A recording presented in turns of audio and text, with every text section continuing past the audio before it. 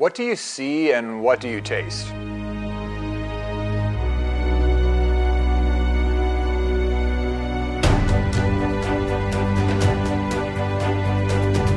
This is Father Jonathan Meyer here. Welcome to Rise Up.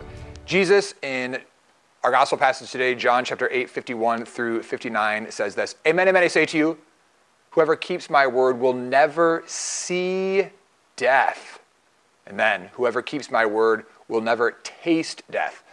Oh, those are very powerful, like tasting and seeing. I don't want to taste death. I don't want to see death. I want to see life. I want to taste life to the full. Have you ever had a bad taste in your mouth? You eat something that's bad. I don't know if you ever have seen some pretty terrible things.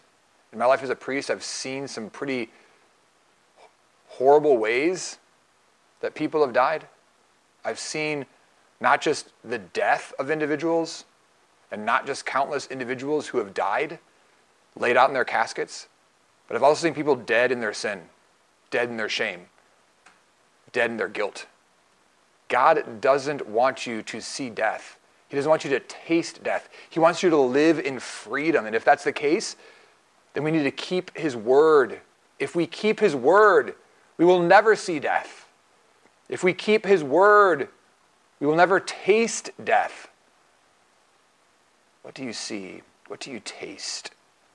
Let's use those senses that God gave us to sight, to hear, to feel. Let's use those 5 senses. Let's use them and direct ourselves through God to be with him forever.